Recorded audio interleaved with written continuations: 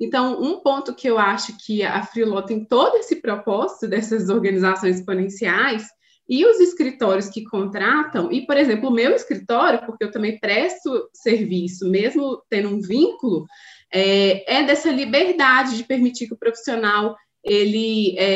exerça a sua atividade mesmo, seu ofício, agregando para várias pessoas, para vários empreendimentos ao mesmo tempo.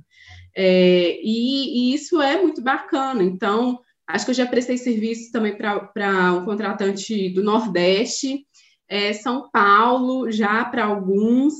Teve um caso muito interessante societário com o contratante de São Paulo, que a gente teve até um contato maior, né, que vocês